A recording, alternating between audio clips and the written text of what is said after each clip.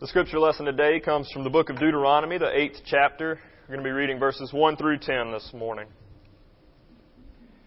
The whole commandment that I command you today, you shall be careful to do, that you may live and multiply and go in and possess the land that the Lord swore to give to your fathers.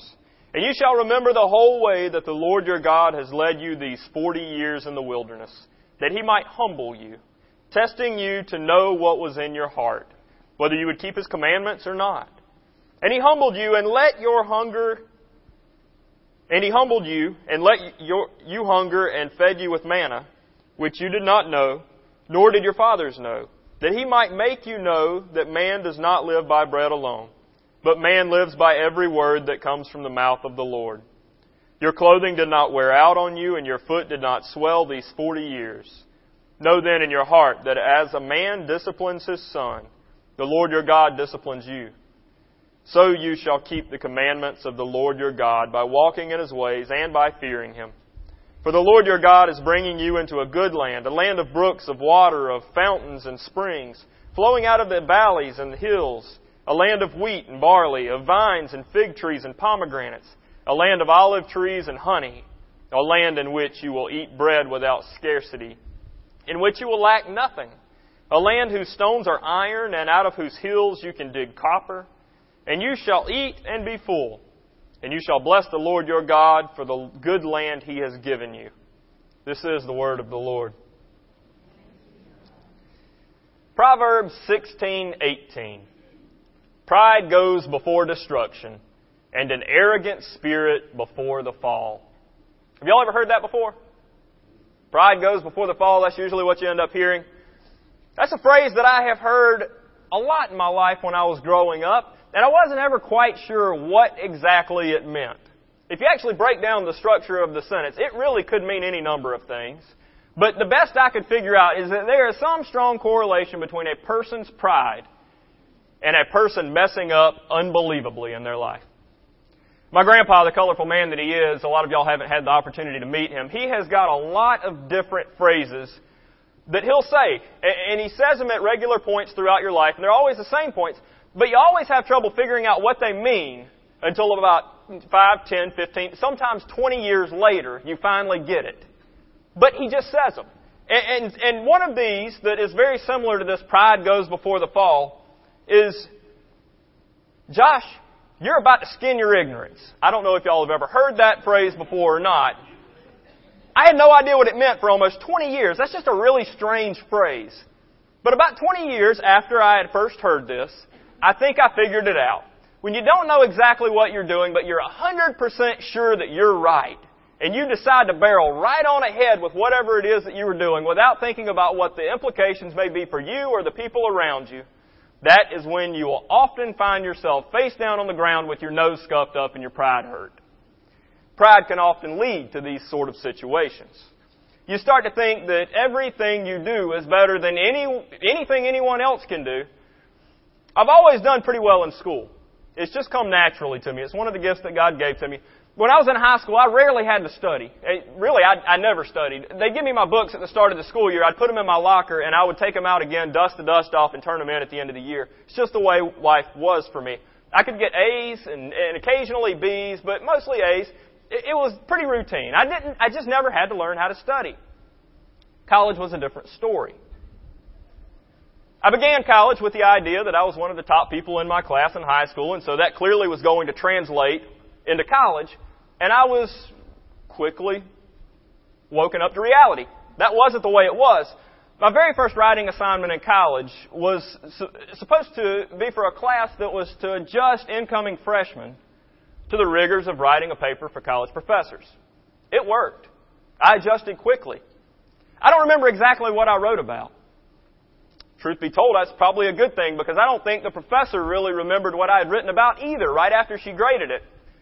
I can remember that the day we all got our grades back, most of us were the top students in our high school. We were the big fish in the little ponds, and now we were in a different pond, and we weren't sure how big the other fish were. And we were waiting to get that first paper back to figure out the size of all of us. And I was eager. I figured I've written another paper. It'll be another A. I can add it to my long list. But I got that paper back. And I shouldn't have been surprised to see what I saw. I only spent about 45 minutes writing the paper, after all, so I shouldn't have been surprised when I flipped to the last page and I saw a big, red, giant D-, followed by these words. I gave you a D- out of pity. It's possible that you said something worth redeeming this paper in the last half of it, but I have no idea because it was so bad in the first half I quit reading it. In the words of my grandfather, my ignorance had been skinned, my pride was broken, and a lesson had been learned. It was a lesson in humility. My pride quickly turned into humility. I was humbled. There are very few things that will humble you as quickly as encountering something that you did not realize you couldn't do without the help of someone else when you thought that you could do that thing better than anybody else before you did it. I've received many different comments on many different papers and things that I've had to do throughout my life. These are the only comments that have hung around with me. These are the only ones that really impacted the way that I approach situations in life, even to this day. And I try to approach everything in my life from a stance of humility now, but sometimes that pride starts to grow and that humility starts to shrink, and then I remember those words from that professor. I can't even remember her name, but I remember exactly what she wrote. Those comments were tough to take in the moment, but they might be one of the greatest blessings that ever happened to me. When it happened, it frustrated me, it hurt. I was outraged. How could somebody write that on one of my papers? How could she even dare to write anything on my paper other than an A? But it was a great lesson in humility. In the midst of our world in America and in this wonderful time of November when the air starts getting cooler and we start thinking of turkeys and of great macaroni pies and of sweet potato pies and all this other greatness and shopping, and we start to count our blessings, let us not forget humility. Humility is one of the greatest blessings that we could ever have. Humility is what puts everything else in perspective. Humility keeps our pride at bay. It keeps our pride from causing us to fall and ruin life for ourselves or those around us. Our pride has been plaguing us for a very long time as a species of human beings. Adam and Eve's pride ended up getting them kicked out of the garden. They wanted to be better than they were. They wanted to be something different than what they were. The Tower of Babel is another great instance of pride getting the best of someone. The people wanted to build a tower that could get them to heaven, and God scattered them throughout the world. They couldn't even talk to one another, let alone build a tower. We see this sort of downfall from pride in the story of the Exodus. Pharaoh's pride got the best of him. It ended up bringing plagues on his people, and it ended up killing his armies. It even cost him his firstborn son. All throughout the Bible, we find instances of pride causing people's fall. We really aren't that different today, are we? How many times does our pride get in the way of what needs to be happening? Pride still gets the best of us. These moments when we're humbled, they're often really tough to take. We want to be independent. We want to be good at what it is that we're doing, no matter what it is. We want to be able to do whatever it is that we're doing on our own to the very best of our ability, and we want others to recognize how good we are at doing what it is that we're doing, and we want the praise for that. But you see, it doesn't take very long before the pride starts transforming God's blessings in our life into things that we believe we created without the help of anyone else, let alone God. Sometimes we need to be humbled in order to take a step back and examine the situation. Sometimes we need to be humbled in order to see that God has not abandoned us and that His promise that He will be our God has not been forsaken. But being humbled, that almost always means that our pride is going to be hurt. And that's not going to feel good. Once upon a time, the Israelites were led out of Egypt, and God was leading them into the Promised Land. And Joshua and Caleb, the leaders of the Israelites, they sent some spies ahead into the land that was to be delivered to all of Israel. And those spies returned with the message that they could not overtake the armies that were already in this land that God told them they would be able to have. Their faith wavered. They started believing more in their own lack of ability than in the power of God's deliverance.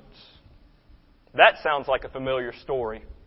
I bet we don't have to think back too far before we can find instances in our own lives where we didn't do something we know we should have done because we believed we couldn't do it.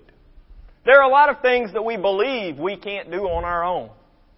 But Paul, in his letters makes it abundantly clear that we can do all things, not just some things on our own, but we can do all things through the power of God, who has created us and who strengthens us and gives us all that we need to do what He needs us to do.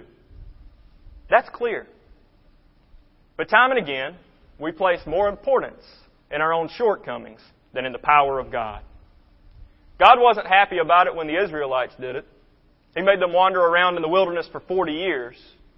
We shouldn't be too surprised that God's probably not real happy when we do that either. For the Israelites, it meant that they were going to be humbled for 40 years. I didn't like being humbled for 40 seconds when I read that paper. 40 years! That seems like a long time. And it is a long time, but it's a lot longer than many of us might like to think. You see, the lifespan back then wasn't that long. 40 years pretty much guaranteed that a generation was going to pass and a new generation would be risen up.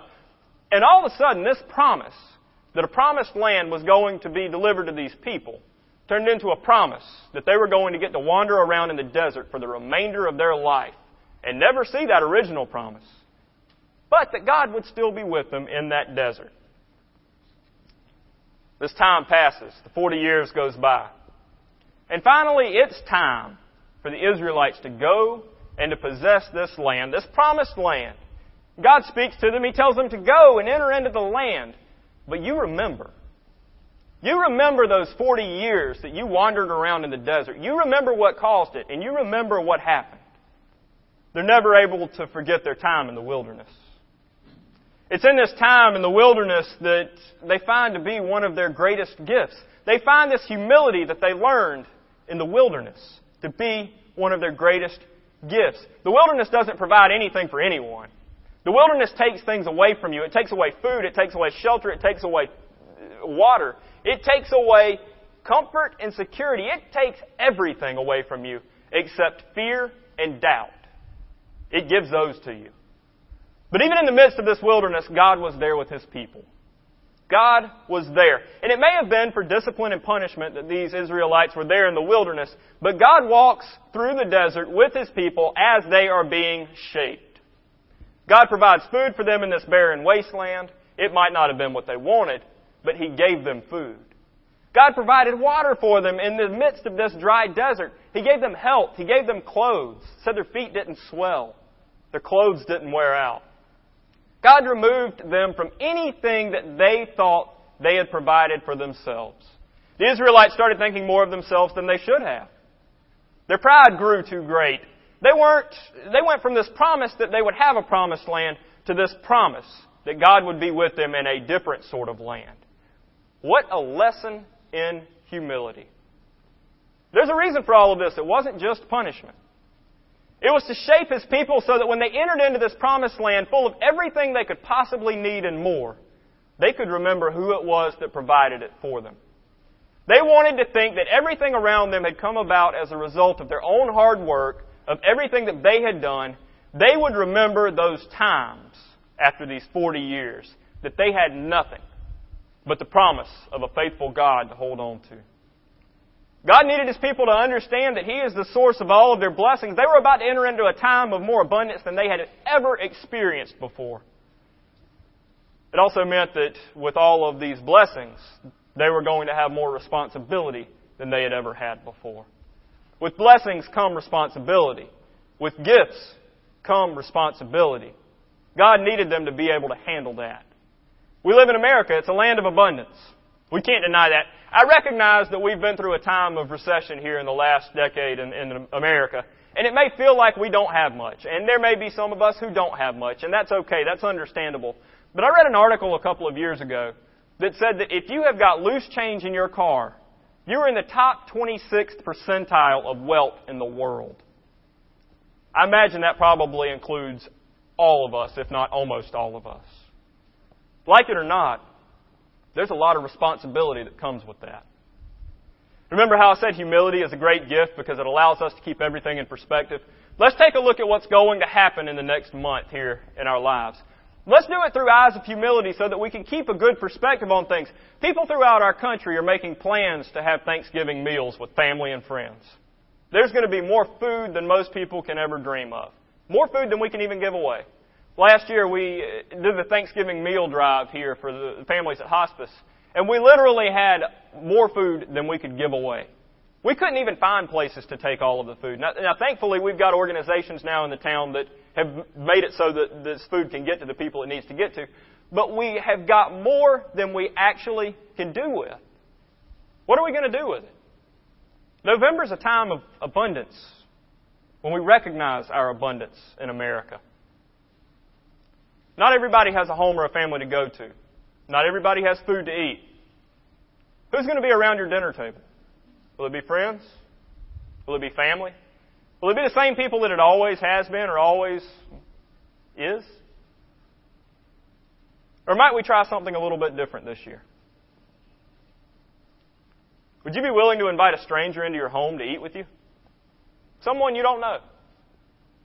Someone you may have not even met yet. Would you be willing to invite them into your home to eat with you? To share a meal? To share some love around that Thanksgiving meal? Knowing that your home, your food, all of those blessings that God has given to you are supposed to be a gift to be shared with others. Are you willing to invite someone into your home who isn't normally around that table? What about the day after Thanksgiving? Black Friday. That's a fun day, isn't it? How many of y'all do shopping on Black Friday? Really? Really? How many of y'all shop on Black Friday? I've done it before. I like to people watch on Black Friday. I don't like to shop. I like to watch people do whatever it is that they do. Act like they don't act the rest of the year. It's just a good time to get out and to experience the coming joy of Christmas, I guess. I don't know. Anyway, it's when a lot of the stores are going to go into the positive for the remainder of the year. And when I was growing up, we would be there after Thanksgiving dinner, after we had eaten more than our bodies can handle, and we were swollen, and we were about to fade off into a nice afternoon nap, and we would all be watching these, looking through the paper for these advertisements to find out what Best Buy was going to have, to find out what Target was going to have, to find out what Toys R Us even might have, because I had to get the latest and greatest video game that was out at the time. And we just couldn't wait to get what was in the other person's hand so we could see what sale was going to be going on. Never mind, we just ate more than we really needed. We just ate enough to last the entire week. And now we're looking to fill our lives with even more stuff that we don't really need, but we want it because it's on sale. We started making our Christmas list right then and there, filling it with things we didn't really want, but with things that we felt we needed at that price.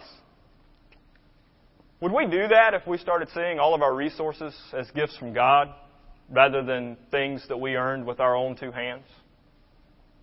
Remember this abundance in this promised land that the Israelites were about to go into. They needed to be humbled.